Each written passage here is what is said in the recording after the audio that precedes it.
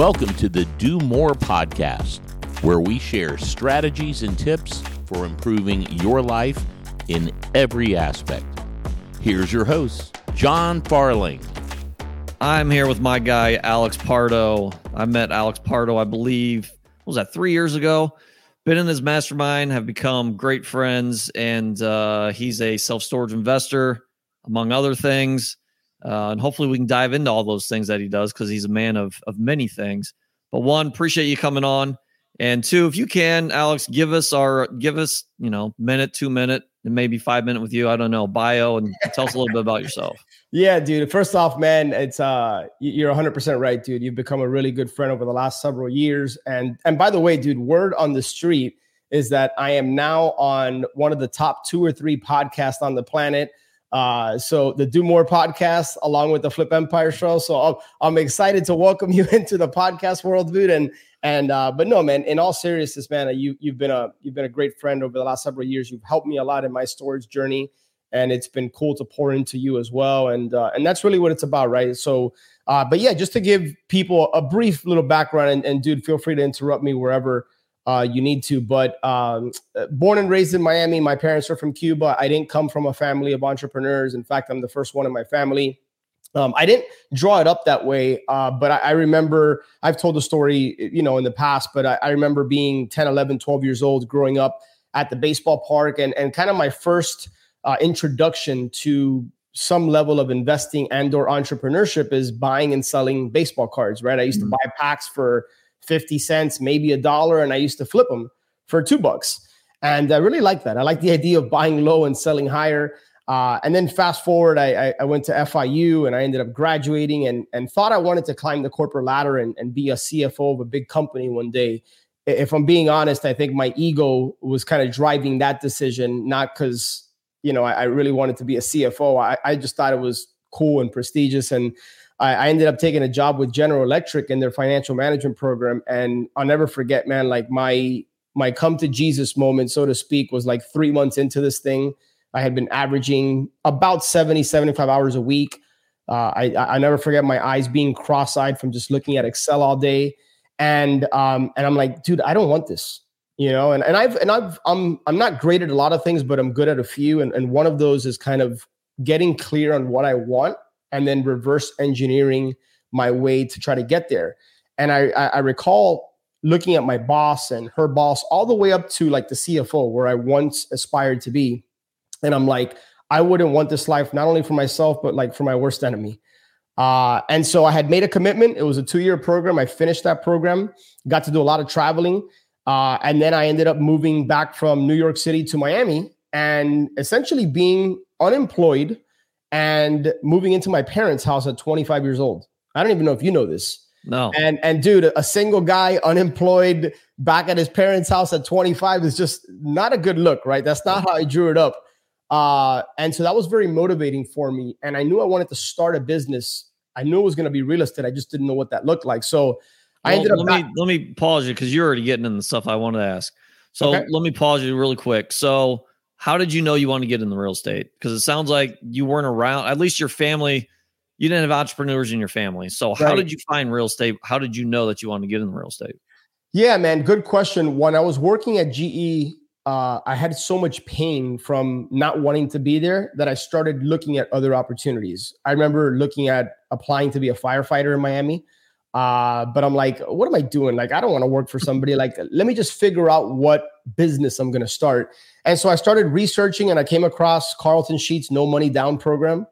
And I bought it. I spent, I don't know, $297 or whatever it was. And I remember ripping through that in a weekend and then starting to research online how I can buy foreclosures and hopefully like assume the loan. That's what I thought investing in real estate was, like assuming loans. So yeah, man, that led to just my personal development journey. And so, yeah, I just started like reading more books. I remember when I went backpacking around Europe, I bought Think and Grow Rich. That like blew my mind. That led to Rich Dad, Poor Dad. And so as a result of those programs and those books, that's what kind of propelled me to say, hey, I want to set my sights on real estate. That's it's still interesting to me because I think we all kind of look back at our journey. How did we get from point A to point B? And it sounds like there's something in you that's like, okay, you need to be an entrepreneur, right? Doesn't sound like you had many people around you, which is interesting to me, that you're just like, I don't want to work. How did you, like, looking back, how did you know there was another opportunity out there not working for somebody? Because obviously you had success, right? You got to work for GE out of college. Like, I was working at Staples. So you had a huge opportunity there. You know, there had been something there that was like, yeah, you know what, you can do more, and it's not in the 9-to-5 world. I think about Tony Robbins. You know, he talks about humans are motivated either by the avoidance of pain or driving towards pleasure. I'm one that I'm wired in a way, and I have this awareness about myself that I will do more to avoid pain than to seek pleasure. And like I said, the pain of the thought of having to quote unquote clock in and clock out. I remember my first year in GE, I wanted to come back home to visit my family because I think it was my mom's birthday or something. And my boss wouldn't give me the time off. And I'm like, this isn't freedom, right? Like, I don't like the thought of somebody having their thumb on when I can go. And I'm like, this isn't for me. So I wasn't worried about the how, like, how am I going to invest in real estate? How am I going to start a business? Because like I said, I didn't have that experience, but the pain of working for somebody else was greater than the pain of trying to figure that out. And I think there's a lesson there for people listening, that too many of us are trying to figure out the how. How do I get into storage? How do I do this? How do I do that? Don't worry about that for now. Just get clear on what you want, and then figure out what micro actions you can take that are going to ultimately lead to the macro result that you want. And then you just course correct along the way. Like, nobody has a direct straight line A to B to success. Like, that's not life. I don't know if you've ever seen that Instagram image of like what people on Instagram depict as success, and then like the reality. And it's like all these like zigs and zags and ups and downs. So I don't know if I answered your question, man, but like, I wasn't too worried about how am I going to do it. I just knew I had to do it. Yeah. No, that's awesome. So yeah, that's chapter 1 in the book of Alex Pardo. So you buy the Carlton Sheets program. What happens from there? Yeah, man. A buddy of mine that was also working at GE, Ray, he's a good friend of mine, and he had gotten into real estate a little bit prior. And so I kind of learned a little bit from him, and I saw some of the success he was having. And that's another thing that I think I learned early on, is that success leaves clues. And I'm not smart enough to have come up with that quote. Like, I probably read that somewhere. But I don't try to figure out everything on your own. Like, lean on others who have walked that path and who are maybe a few steps ahead of you, and you can learn from them, right? And I think there's an art to intentionally putting yourself in the right environments. That's why you and I are such big advocates of masterminds and coaching and things of that nature. And we've invested a lot in ourselves. But yeah, man, I moved back to Miami. I went traveling around Europe. I remember I was sitting in an internet cafe in Ibiza. And I walked in, I checked my email, and I think I was paying like, I don't know, €5 every minute. It was expensive back then. And a buddy of mine this same buddy, Ray, had invited me to a boot camp called Marketing for Deals, a guy by the name of Dave Lindahl, which at the time, I think he's still in apartments, but he's a big apartment house guru. And it was $997. Now, keep in mind, John, I had financed my 3.5-month backpacking trip on my credit card. So I was unemployed. I didn't have an income. I was $7,000 in the hole. And I had, I think, a $10,000 limit on the card. So I was like coming up on that. But again, my trip was going to be over in like 3 weeks. I was going to go back to my parents' house without a plan. And so I'm like, it's now or never. So I paid the $997. I went to this boot camp. I plucked out a pre-foreclosure letter from the 3-ring binder. I went to Kinko's and I started making photocopies of this letter. And it was so ghetto because you would see the black from the photocopy, the black 3 holes. And that was my first direct mail campaign to pre-foreclosures. Fast forward about 2.5 months later, I ended up closing my first deal and I made $44,000, which I ended up splitting. So almost what I was making in my corporate job. That's awesome, dude. That's like, you don't hear that very often, right? Usually it's one, you spent money investing in yourself, right? And it sounds like, I know you're fast forwarding a lot here, but it sounds like you weren't that skeptical, right? You bought the Carlton Sheets thing, which $300, which at the time for you was probably a lot of money, right? Then you spend $1,000 for this marketing program that I know when I started in single family rentals, I had no idea what wholesaling was. I learned what wholesaling was like a handful of years ago. I had no idea. So, for you to take those steps and invest in yourself, when I'm guessing a lot of people around you probably weren't doing that, that's rare. That's unheard of. Yeah. I wasn't in that world yet. I only knew of my buddy Ray at the time, who had invested in himself. And so like the thought of spending, John, $997, like at that time, it could have been $100,000. Like, I'm like, wait, people spend this much money to go like learn about how to market for deals. Like I couldn't wrap my head around it, but I didn't have a plan B. And I'm like, I got to do this. I know I want to do real estate. So let's make it happen. Like, my mindset is very much ready, fire, aim. And like, I think of that analogy of like getting to the shore and burning the ships. And now I can't go back out to sea, right? Like I got to figure it out on land. Yep. So that was kind of my mindset. Ray was definitely a turning point for you, it sounds like. Yeah, for sure. And he still is, man. He's still a good friend to this day. And I think we all have those people in our lives if we look close and hard enough. Like my belief is God puts certain people in your life to steer you in a certain direction. Now it's our job to discern, like, is this the right person I need to be like modeling or learning from or following, or is it not?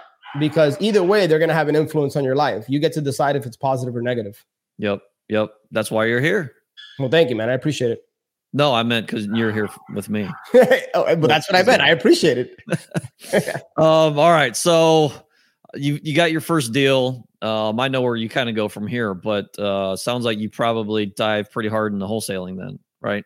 Yeah, dude, exactly right. Like that first deal led to a second, led to a third. And I remember, I think my first year, and I'm hesitant to share this because I don't want people to think that like everybody's got a different path and a journey. So the fact that I made this was 2005.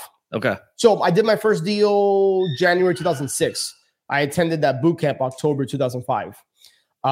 So yeah, man, I think in 2006, I probably did 10, 11, 12 deals, if I remember correctly. That's awesome. So again, ready, fire, aim. I leaned on a lot of direct mail. I leaned on a lot of door knocking and pre-foreclosures. And I made every mistake under the sun, fumbling deals left and right, just kind of figuring it out, right? I would attend local RIAs back then. At the time, I viewed investing in a coach or a mentor as an expense. Yep. And I'll kind of fast forward to 2007. I had done at that point 15, 20 wholesale deals in my first year and a half. And I thought it was a good idea to get involved in my first fix and flip on a $500,000 house. I'll spare you the gory details, but we ended up, between myself and a partner, I think we lost $102,000. So I lost roughly 50 grand of my money. And I'm just grateful and fortunate, dude, that that didn't sink me at the time.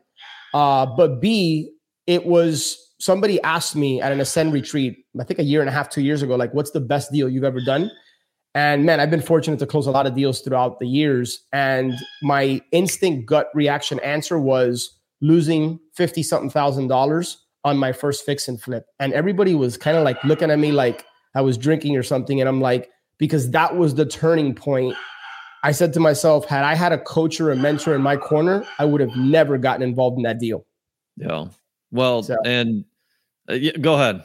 I was just going to share that as a result, I immediately, I was seeking somebody to guide me and mentor me and coach me. I made a pretty large investment. I think it was $5,000 at the time. And I hired a coach. And yeah, man, ever since then, I've been coached and been a part of a mastermind. Yeah. Well, a couple of good points there. One, I think people are so afraid to lose. We're so focused on winning, right? Society, culture. And don't get me wrong, we all want to win, right? We're all competitive some sort of way. We want to win. But I think there's another part of that too, is we're afraid to lose. But really, you just said your greatest win was probably business-wise, your biggest failure, especially at that time, right? Yeah. There's so much that you learn from it, and you wouldn't be where you are today without that huge loss. That's right. That's right. Look, I think there's blessings within the failures. And if you're going to go through that pain, if you're going to go through the war, so to speak, draw something from it, right? Like the worst thing I could have done was like complain and moan and gripe about the fact that I lost a bunch of money. I could have pointed the finger at my partner. And I'm not sharing this to pat myself on the back, but I knew that there was something I was meant to learn as a result of that experience. Yeah. And looking back on it now, don't get me wrong, man, losing that money was really painful and it set me back. But looking back on it now, had I not done that, I probably would have gone years and years without investing in myself through a coach and mentor. And who knows where I'd be today had I not done that. Well, and when I say most people, probably 99% of people, because you had all these wins, right? All these single family deals that you're wholesaling, did a fix and flip, lost 6 figures, and you immediately turned to, most people would quit, right? Or go back to what they were doing and probably not learn all that much. You said, no, I'm going to spend more money and get a coach, which who does that? Not many people do that. So yeah, kudos to you for doing that. Thank you, man. Thank you. But yeah, man, from there, I mean, I ended up continuing to do deals. I started kind of coaching and working with people myself several years later. Once I had kind of had some success and some wins under my belt, people started kind of approaching me about it. And so I ended up in the wholesaling space. Yeah, that was in the wholesaling space. Correct. Yeah. But man, we grow and evolve, right? And so for me, I was a one-man show. I ended up reading The 4-Hour Workweek. I was blown away by this concept of hiring virtual assistants. And then there's a lot that's gone on in between, but that led me to now, how do I start to scale this business? How do I buy back my time? And so I started building a team. In 2012, I had built a team up to 9-10 people, fast forwarding all the way through 2020, where I ultimately decided, hey, it's time to shut down the wholesaling business. It's a great business. It had provided very well for myself and my family, met a lot of great people, but that business was just no longer aligned with my long-term goals, my vision, or the direction I wanted to go in. So I had been thinking about this. I had been feeling something was uneasy within me about the business, right? Like there's a lot of ups and downs. And I always felt like I was chasing the next deal. And I didn't like that business model. I didn't like the thought of having to generate 40 grand a month, roughly, just to break even, pay my team, keep the lights on in the office. And I would have to do more than 2 deals to start making a profit. I didn't like that model. And I didn't like the fact that there wasn't any cash flow. I didn't get any of the benefits of depreciation and all these types of things, which was ironically the reason I got into real estate. Right. When I read Rich Dad Poor Dad and all these books, it wasn't go wholesale houses. Right. It was don't wait to buy real estate and wait. Mm-hmm. Right. It's that classic saying. So I ended up taking some time off, man, reflecting. And ultimately, after a lot of research and just conversation with the right people, I felt led to really focus my energy and attention on the storage asset class. And that was late 2020. Man, you take some hard pivots. I'm not gonna lie, right? Because obviously you were successful. I mean, we've talked about what you did beginning of your career, but you were successful in wholesaling. From what I know, you had a pretty big wholesaling business, obviously doing well with it, and shut it down. You took a hard pivot and was like, "I'm going this direction." Yeah. I mean, you talked a little bit what went through that, but why do you think you're able to take these hard pivots and not be afraid of what's on the other side? Man, really, really good question. I've been working on that one. That was a good. No, a lot of good questions now. It shows. Stop. I'm sure we can find 1 or 2 more. But no, dude. In all seriousness, a couple things immediately come to mind. Right. You know me. My faith is important to me. Right. And so I've always known God was going to look after me and I was going to be okay. And he was going to provide and I was going to be taken care of. But as far as like the practical side of things, like I've just always been one to bet on myself. And I think a lot of that confidence comes from my faith. But I'm pretty good, like I mentioned earlier, at getting clarity. Like I'm good at, for myself, and helping others figure out what they want, why they want it, and is that sustainable? Like, what's the purpose behind it? And then figuring out a plan to get there. And I knew that, yeah, I could continue to have a nice living and continue to do wholesale deals. But I asked myself one particular question that was the turning point for me.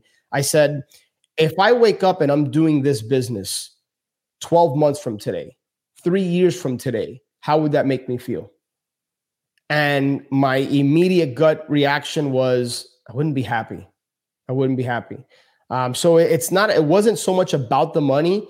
It was about the fact that, like, as cliche as it sounds, dude, like the next minute isn't promised to us. And like, why do something that's not going to bring me joy and fulfillment? I remember I started the Flip Empire show in 2016, and I was genuinely receiving more joy and fulfillment from people reaching out, letting me know how much impact a particular show had on them, or thank you because I did this, I implemented this, and this was the result. Like, that made me feel so good, and it felt better than closing the next $20,000 wholesale deal. And I'm like, how do I lean more into that, which leads to joy and fulfillment and allows me to contribute and provide value, and less of what I don't want to do. So I think that's what those two things gave me the confidence to do a hard pivot. Yeah, it's still crazy. I remember talking to that's related to your story, another real estate influencer, big influencer in the space. I remember talking to him, and he said, I'm really not afraid to do big deals. I'm not afraid to do deals. I'm not afraid to pivot. He's like, what's the worst that can happen? I'll go live with, and he's got wife and a few kids. He's like, I'll just go live with my parents or live with her parents. It's like, I don't care. He's like, I know that I have the skills that'll make it back. Yeah. It sounds like, because obviously you've got a wife and two kids, and when you quit your wholesaling business, not quit it, but shut it down. Yeah. There had been some pressure there, right? There was, man. But I was fortunate that a couple of years prior, I was involved in another business, that being our mastermind, and I had a few other investments that were able to provide for me. So I was able to kind of build a bridge that allowed me to just kind of take a little bit of time off. And I realized, man, that some people listening want to do a hard pivot and they don't have that bridge. And I'm aware of that. And so I think you got to be very mindful of intentional of when you take your pivot, right? Like, I'm not the guy to give you the advice of like, hey, you got a wife and kids or whatever the case might be, go quit your 9-to-5 and just get into real estate. For some people, the sink or swim, back against the wall, like I have to come out swinging type of mentality works. For others, not so much. So I think you have to have awareness about yourself, how you're wired. I think there's a lot of value in figuring out your strengths, your God-given, talents, your abilities. I think we're all born with unique gifts and talents. And I think it's your job to figure out what that is and then figure out how to multiply that. Too many people are stuck in a dead-end job or a business that doesn't fulfill them. And life's too short, dude. It's just like, it doesn't have to be that difficult. I'm not saying it's going to be easy, but it doesn't have to be that difficult. Yeah, that's a really good point. Because I do think a lot of people that, one that's probably listening to my show are probably looking to get out of their 9-to-5 or looking for another avenue. So that's a really good point. When you started building your extra streams of income, sounds like other investments, a coaching program, mastermind.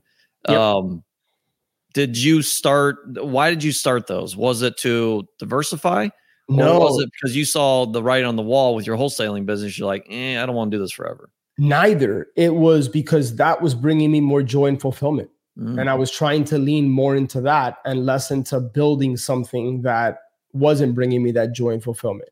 And don't get me wrong, it's a business, right? And so it's intended to be for profit, and it should be that way because a profitable business allows you to now impact more people, right? So I'm not, Mother Teresa coming on here saying that money wasn't a factor. It just wasn't the main factor.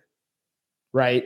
So yeah, that was the main thing, man. The podcast has been a huge blessing in so many ways because I get to like check those boxes that are important to me. Contribution, I get to do something that I feel I'm pretty good at as far as communicating and just helping people. And so and then that is what led me to know that like, hey man, I really like this feeling of selfishly. I like how I feel when I know I'm able to contribute and help somebody. So how can I do more of that? And I had been heavily influenced through masterminds and coaching throughout the years that for me, it just kind of made sense. Yep. Yeah. Well, and you're really good at, you obviously found a strength. You're really good at helping people. You're really good with connecting with people. Yeah. And this is a quick plug too. Flip Empire podcast, Ascend Mastermind. Check him out. I mean, he's got a lot to give. Thank you, man. So from there, you're obviously pivoting the storage. Take us through that chapter. Yeah, man, you and, 2 or 3 other people, that there's been, 4 or 5 people that have been just instrumental in my storage journey. I remember having a conversation with you about Ascend prior to me even thinking about storage. And I remember you being in a 9 to 5, and then, fast forward a year and a half later, and you got 2, 3, 4 storage deals under your belt, and you had left your 9 to 5. You were a big inspiration for me. But yeah, dude, I went into storage with a lot of confidence, and I would say to a certain degree, unearned confidence. And I don't think I've ever said it quite that way, but I got into it like, dude, I got a lot of experience in real estate. Like, I know marketing, I know lead gen, like I'm going to crush it. Right. And this is what I was saying to myself. I wasn't, shouting this from the rooftops. Right. But I think that confidence led to me just thinking it was going to happen seamlessly and effortless. And I remember, I think I had a conversation with you and some others in March, and I'm like, I committed to a storage mastermind in December of 2020 and March of 2021, and I had no deals. And I'm like, I thought I would have had a deal within 30, 60 days.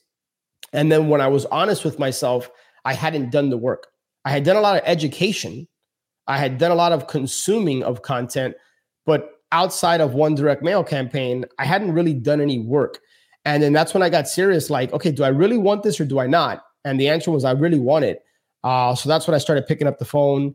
I started sending more direct mail. I started to like really lean into it. And action is typically rewarded, especially if you have a certain belief and confidence and you just do the work. And I remember my storage coach at the time presented me with an opportunity to buy my first facility in Jackson, Mississippi. This was April of 2021. There was a lot of learning lessons, about a month and a half, 2 months worth of negotiation, which I made a lot of mistakes and I could have avoided all that. But I ended up getting the facility under contract late June, the day I was hopping on a flight to travel around Greece with my family.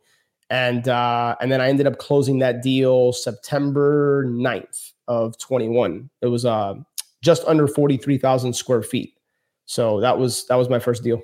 Yeah. And I think you zoomed past it, but you said, it sounded like you were somewhat, I don't want to say overconfident, but confident going into the storage. It's a new asset class. It's new all the way around. Obviously you can find deals, but while you're talking about that, you said you had belief and confidence. Yeah. Which I think is underrated at times. Cause I look back too, like we all reflect back and think about, how did I get here? How did this happen?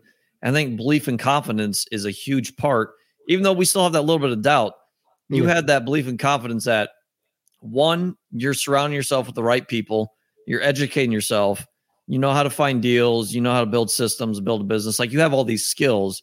You knew it was going to happen at some point, and you knew your willpower and drive to make it happen. That's right. That's right. And man, I think you touched on it. The fact that I had the right people around me gave me a lot of confidence.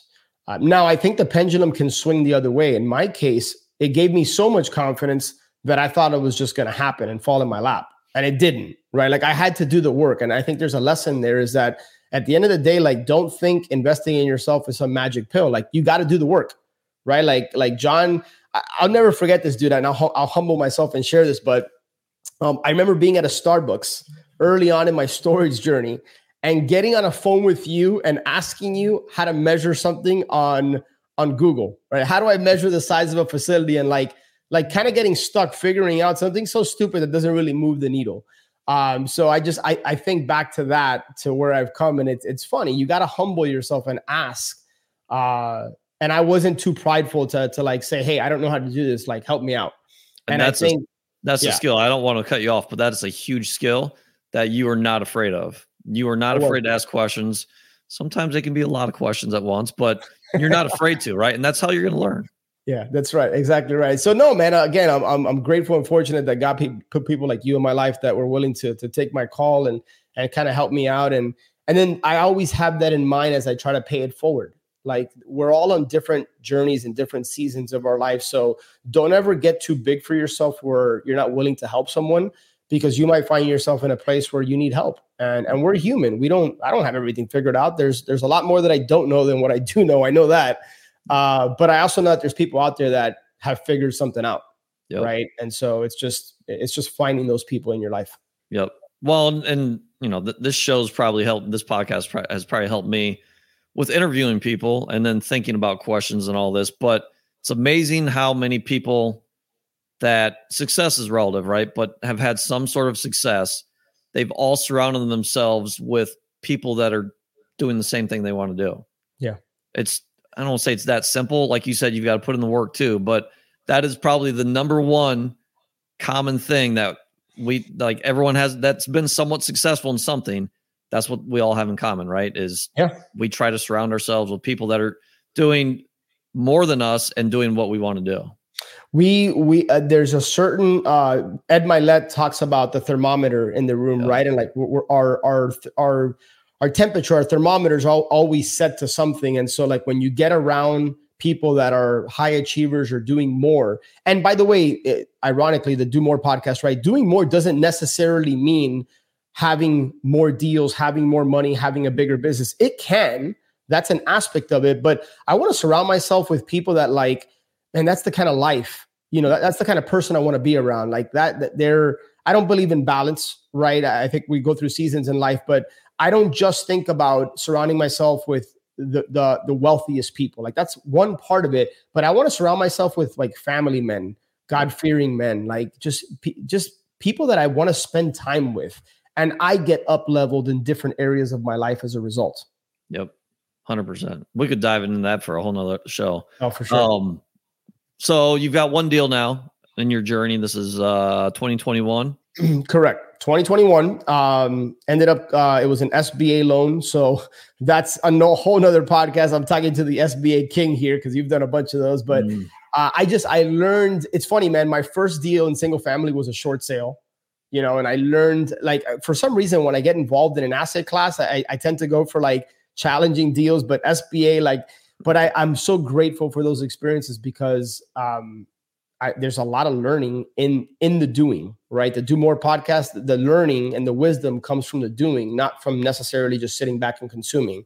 Yep. So yeah, I closed that deal, man. And that deal has had a lot of challenges. And so again, along that theme, I've learned a ton. I know now what to do, what not to do. I know what markets I want to be in, what markets I don't want to be in.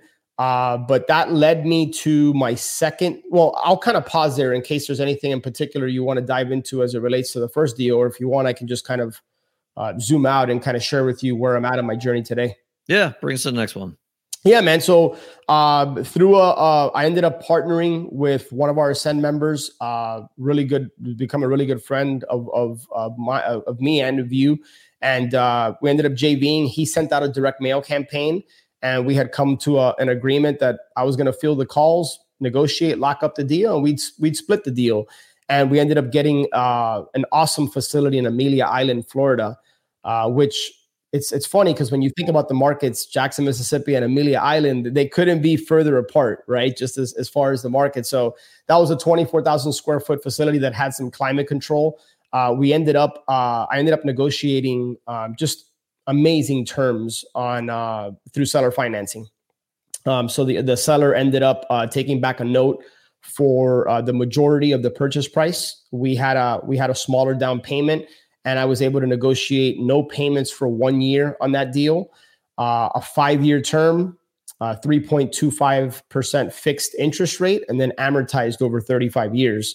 So the facility is doing really well. It's cash flowing. It's in a prime market, and that's an asset that I see us holding long term. Like that's the reason that type of asset's the reason I got into storage, and I did a hard pivot from the wholesaling business. Yeah, for sure. Yeah, I mean, the seller financing terms are awesome. People always have questions about seller financing, and I get it. It's infinite, right? So it can be somewhat hard to understand getting into it, but you can play around with the terms. Right. You can play around with the interest rate, the amortization rate, how long it is, the down payment. You did no payments for you. I think people get stuck because there's just so many options, and it's like, what do I offer? Well, Yeah. put it together where it makes sense for you and present it to the seller. You brought up something that I think there's a lot of wisdom in it. Is I like to approach seller financing deals like, okay, like what is it I want to get out of this? But also you got to flip the script and say, hey, what's the seller's, like, why are they selling? What's their need? How can you structure something? And like, to your point, with seller financing and with terms, you can rearrange the puzzle however you need it to work for both you and for the seller. And this particular seller, just lived that estate, wasn't really operating and trying to grow and manage the business. And I remember the reason I got the deal, aside from just building rapport and kind of striking up a relationship with the guy, is he had an offer. Somebody was trying to negotiate with him. He was asking 2.1. Somebody offered him 2 million.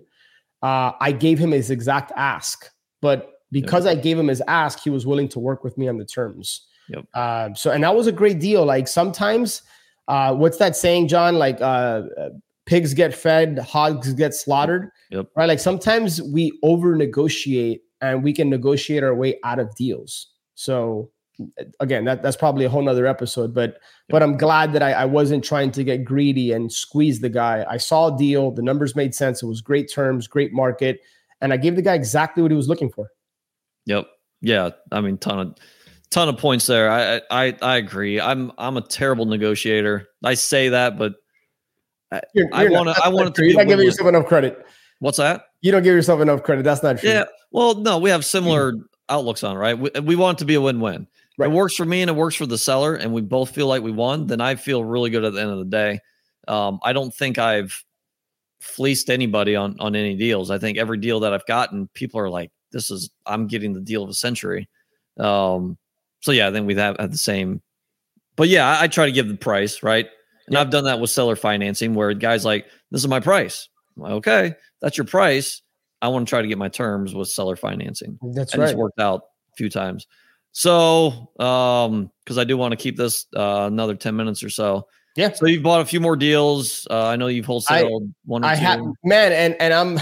I should really, my first deal wasn't the one in Jackson. My first deal was with you and Ian, right? Like, so, and that's your story to tell, right? You brought me into a deal. You generated the lead and I looked at it and I thought I was maybe going to be the buyer for it. And then, we talked about, hey, there's these other options we can do with this deal. And so technically my first deal was with you, my brother, you and Ian, which I'm super grateful for. Yeah. Well, and here's the power of relationships that it comes up every show that I do. I think every time you talk, it probably comes out of your mouth too. It's how many deals have you done? Well, for one, we did do a wholesale deal together. I know nothing about wholesales. I brought you and Ian in to help out with that. And it worked out for the three of us. Talk about how many deals have you done in storage? How many have you bought that weren't brought to you from a relationship that you found on your own? None. It's crazy. None. So I just closed my fifth one yesterday, which was my second wholesale. It just closed yesterday. Thanks. So I own 3 now and I've wholesaled 2. Every single one of those was driven by a relationship. Isn't that crazy? But it doesn't surprise me, guys. And that's why it's all about relationships. It really is. And I know that's, everybody says that, but like, do you live it? Right? Like, that's the thing. Like, it, but are you living it? Are you investing in relationships? And are you doing it to get something, or are you doing it because you want to help somebody and you want to contribute? And, eventually laws of reciprocation will tip back in your favor. But man, I'm about pouring into the right relationships and growing those accounts. Like, that's what I'm about. Yep. 100%. So I guess where to now? You've got a successful podcast. You've got a successful mastermind. You're obviously growing in self-storage. I know you've done some other ventures along the way that probably dropped off too, because they didn't work as well, but where to for you next 5-10 years? Where do you see yourself going? Yeah, I want to lean more into the service side of I want to continue to work with people. I feel that that's my calling. And now how that looks, I think will probably evolve throughout the years. And I'm very open to that. I'm not, one thing I want to share with people that may or may not be helpful, but it's been helpful for me is, you kind of, what's that saying? Like you make plans and God laughs. So I'm flexible. I know what I want, and then I'm trying to figure out the best route there, but I'm not dead stuck on a certain path. And so I know storage, and eventually I want to transition into the I quadrant, right? Like Robert Kiyosaki in his second book, The Rich Dad Quadrant, I think it's called. Yep. You know, he has the E, the S, self-employed, the S, self-employed, the business owner, and the investor. Eventually, I want to transition to the investor, and I want to work with the right operators and just have my capital, have my relationship building skills. I want to lean into adding value to other people's deals with things that are my strengths that fill me up with energy versus being the operator, right? Like I'm glad I'm the operator now because I've learned a lot, but I know that long term, that's not really where I want to be as it relates to like just getting involved in deals. So I have a certain cash flow goal that I want to hit with storage. I want to grow, ascend with the right people. I want to continue to pour into the podcast and do some other things, man. But yeah, like, you know me, man, and I'll share this, but like lifestyle is very important to me, and spending time with my family, traveling. So I'm not willing to, work 12, 14, 18-hour days just to build the biggest empire, no pun intended, that I possibly can. Like, that's not important for me. Don't get me wrong. I want to continue to strive and grow and achieve more. And I want to do it honoring my vision, right? Yep. And within the boundaries and frameworks that I set, so that I can never miss my daughter's dance competition or take my daughter to pickleball lessons or just be there, because that's what really matters. Yep. 100%. So that actually leads into one of the questions that I thought about this morning, thinking about what questions I may ask you, which this is an easy interview for me, right? Like you're carrying along the interview, but what do you have so much going on. And I know just from doing a few shows with the podcast, like creatively, you may have an idea pop up for a show or a question just come from out of nowhere and you're eating with the family. So how do you unplug? Do you completely unplug when you're with your family? What does that look like? Man, again, good question. I knew you had it in you. So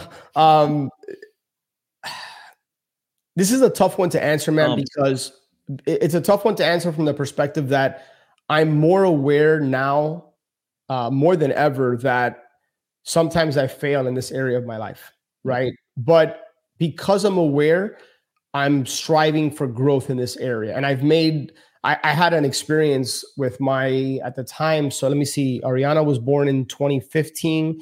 I think this was 2018. I'll quickly share this story. We were in our playroom, the girls' playroom in our first house that we bought when my wife and I got married. And we were just playing like catch and playing with toys.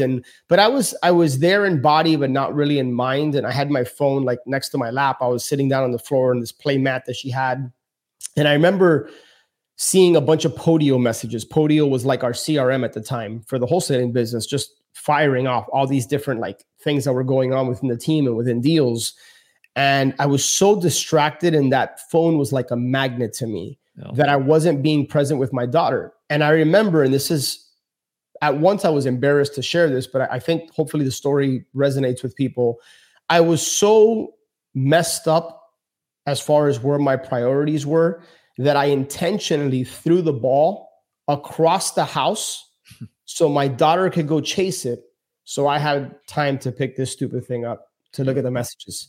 And even sharing that hits me a certain way, because it was like a wake up call for me. I'm like, man, what am I doing? I got to realign certain priorities. And that was a wake up call for me. So I remember at the time, I had an office at that point, but like I would walk in the office, I would try to decompress at least 10 minutes. My office was like literally down the corner from my house, but I would try to decompress before I walked in the door. I immediately like embraced my family, said hi to them. I went to my room and I'd put this thing away, and I wouldn't pick it back up until we put them down for bed. Yeah. So, and again, I've grown so much throughout the years, but there's times, if I'm being honest, where like I'm there, but like there's thoughts, there's things racing. Man, I'm not going to come on here and pretend like I got it all figured out. But I know that I'm making strides, and I know that I'm a lot more present today than I was in the past. And at times I still struggle with it. Yeah. No, that's great. I mean, that's honest. That's vulnerable. I think most people can relate, especially if you're an entrepreneur, right? Because our brains just don't stop. If they do, like there's no cutoff. We can't clock in and clock out. And it's like, oh, I'm done. My job's done. My creativity's done. I'm not thinking about this deal that I'm underwriting for the past couple of days. You just can't shut it off. You know what I've learned, man, is I think and this is the value of like having an honest, open dialogue and the fact that we're close friends is I'd push back from the perspective that I used to believe that. And then I started to figure out and learn tools that would help me unplug. Like as an example, transcendental meditation, which I do, pretty much every day, twice a day, has really allowed me to slow down my thoughts, quiet those voices. And that's helped a lot, right? Like my morning routine, like putting my oxygen mask on first in the morning before I put on others, like that has helped me a lot. Getting into the word, prayer, that's helped me a lot. It's not a fix all per se. Like we're human, we're going to fail, we're going to fall, we're going to struggle at times, but it's really allowed me to slow down those thoughts. And then I know when to ramp them up, right? Like I try to create boundaries in my life where like, hey, when it's work time and it's go time, let's do it. Let's get creative. Let's get done what we got to get done. But when I'm not doing that, let's be all in with the family, or let's be all in this area of my life. Does that make sense? Yep. Yeah. 100%. Well, and we go through seasons too, right? Like there's going to be seasons, and maybe it's months, maybe it's years, to where if you are trying to quit your 9 to 5, or maybe you haven't scaled your business far enough yet to where you can hire people out to take on those mundane tasks. Like I know even, year and a half ago, I was the same thing. I was getting alerts through our communication system. And it's like, it's hard to put your phone away when you're getting those constant alerts. So, but it's as long as you see the issue and you're taking strides to fix it, it's not going to happen overnight. Right. I know for me, I've gotten just over the past couple of years, I've gotten a ton better. And a lot of that was scale, and you can hire things out and take things off your plate. Yeah. And now I don't have to be concerned about things, when I'm around family. So, yep. And you can also put guardrails, like, as a simple example, putting your phone on airplane mode, like 20 minutes, 30 minutes before you go to bed. Like there's things you can do to help and facilitate it. You just got to be willing. Like, are you willing to do the work? Yep. Right. 100%. So last question. What do you think is and I could probably answer this knowing you, what do you think is your biggest trait that has made you successful professionally and personally? Man, I'm tempted to like throw the ball back in your lap to see what you would answer. No, you can't steal my answer. You've told me before, so I want to hear your answer today. Man, I'm feeling some pressure now because I don't know what I told you. And so what do I think has contributed to my success? Essentially is the question. Yeah, professionally and personally, because I think they overlap. I mean, I'll share with you just unfiltered thoughts, what hits me right away, because oftentimes that's the right answer. And I don't know if this is what I share with you or not, but this is what's hitting me is I think my relationship with God, first and foremost, right? Like my faith, I'd say number one. Number two, it's just coaches, mentors, the communities, masterminds I've immersed myself in. I think being very open, vulnerable, and transparent, right? Like not trying to like fake it till you make it. Like I don't subscribe to that line of thinking. Just be real, be who you are, humble yourself. Call John Farling, dude. I don't know how to measure a stupid facility. Like a stupid, simple question like that. Like just be real, be humble, be authentic. And I think more people will be drawn to you if you're just yourself. Yep. Right. And then along those lines, knowing that you don't know it all. And so but somebody does. Like all the answers to your questions are out there. So I think the mindset and the framework of not having to have all those answers right away in order to take a step forward in the direction of where you want to go is key to success. Yep. Right. Because I don't know very many people that have the whole thing mapped out. And then it actually works to plan that way, right? Like the pilot is off course most of the time, but they know their destination. That's kind of how I look at life and business, right? Is I'm going to make mistakes. I know that I'm human, but what can I learn as a result? And then who can I surround myself with that can continue to pour into me? And then taking it a step further, who can I pour into? Because I always think we got to have one hand up to a coach, a mentor, and we got to have one hand down helping others that are on the come up. Yo, that was like 7 answers, but we'll take it because they're really good answers. Well, thank you, man. Thank you. I figured if I hit you with all that, I have to overlap with something I shared with you. No, I remember. Well, no, and they're all true. And I don't think we all have just one trait that's, gotten us successful in anything. But I remember you telling me, and it hit me too. I'm like, yeah, this is completely right. I remember you telling me that you have a knack for, I don't know why you're talking about yourself, just something you'd like to do, but you said you have a knack for connecting with people. And people feel like they've known you their whole lives within like 20 minutes of meeting you. I'm like, yeah, I feel like the first time we actually met in person, I'm like, I've known this dude since kindergarten is how it feels. Right. Cool, so you do have that power that a lot of people just, don't. That, and I don't know if I can name anybody else that I feel like I've known you my entire life when really it's been 3 years. And really we've only seen each other in person a handful of times. Yeah. So yeah, it's just, that's a crazy trait to have. And it's, I think that's definitely helped you personally and professionally for sure. Well, I'll let that land on me, man. I appreciate you for sharing that. Where's it landing at? Right here, man. Right in the heart, dude. Right in the heart. All right. Well, we'll wrap this up. Share everything you got going on, where people can find you, and whatever else you want to talk about yourself. Yeah, buddy. Thank you so much, man. So ascendyoursuccess.com is our mastermind community for entrepreneurs, and, pour my heart and soul into that thing. And so ascendyoursuccess.com. And then I'd love for people to check out the Flip Empire show. I've had you on the show. I want to say at least a couple times. Yep. If not, we gotta make that happen and circle back. But yeah, the Flip Empire show. So if people go to flipempire.com/podcast, that's where you can find the show on Apple Podcasts or wherever you consume. But really, again, I'm not on here to promote anything like I shared with you. I really just want to kind of come from the heart, open up and help however I can. So hopefully I said something that lands with, even if it's just one person, my mindset is, then it's totally worth the, 52, 53 minutes we've spent on here. And then lastly, dude, I'm proud of you, man. I know you've stepped out into something that is new, and I'm excited to see you grow and seek to now impact others, man. So I'm proud of you, dude. Yeah, I appreciate that, and definitely appreciate you. Appreciate our friendship, and appreciate you coming on, sharing your whole life story, basically. Thank you, man. Thank you so much. All right, everybody. Thanks for listening. Take care. See you next time. Thanks for following, subscribing, and listening to this episode of the Do More podcast hosted by John Farling. To learn more or ask questions, go to l4investing.com.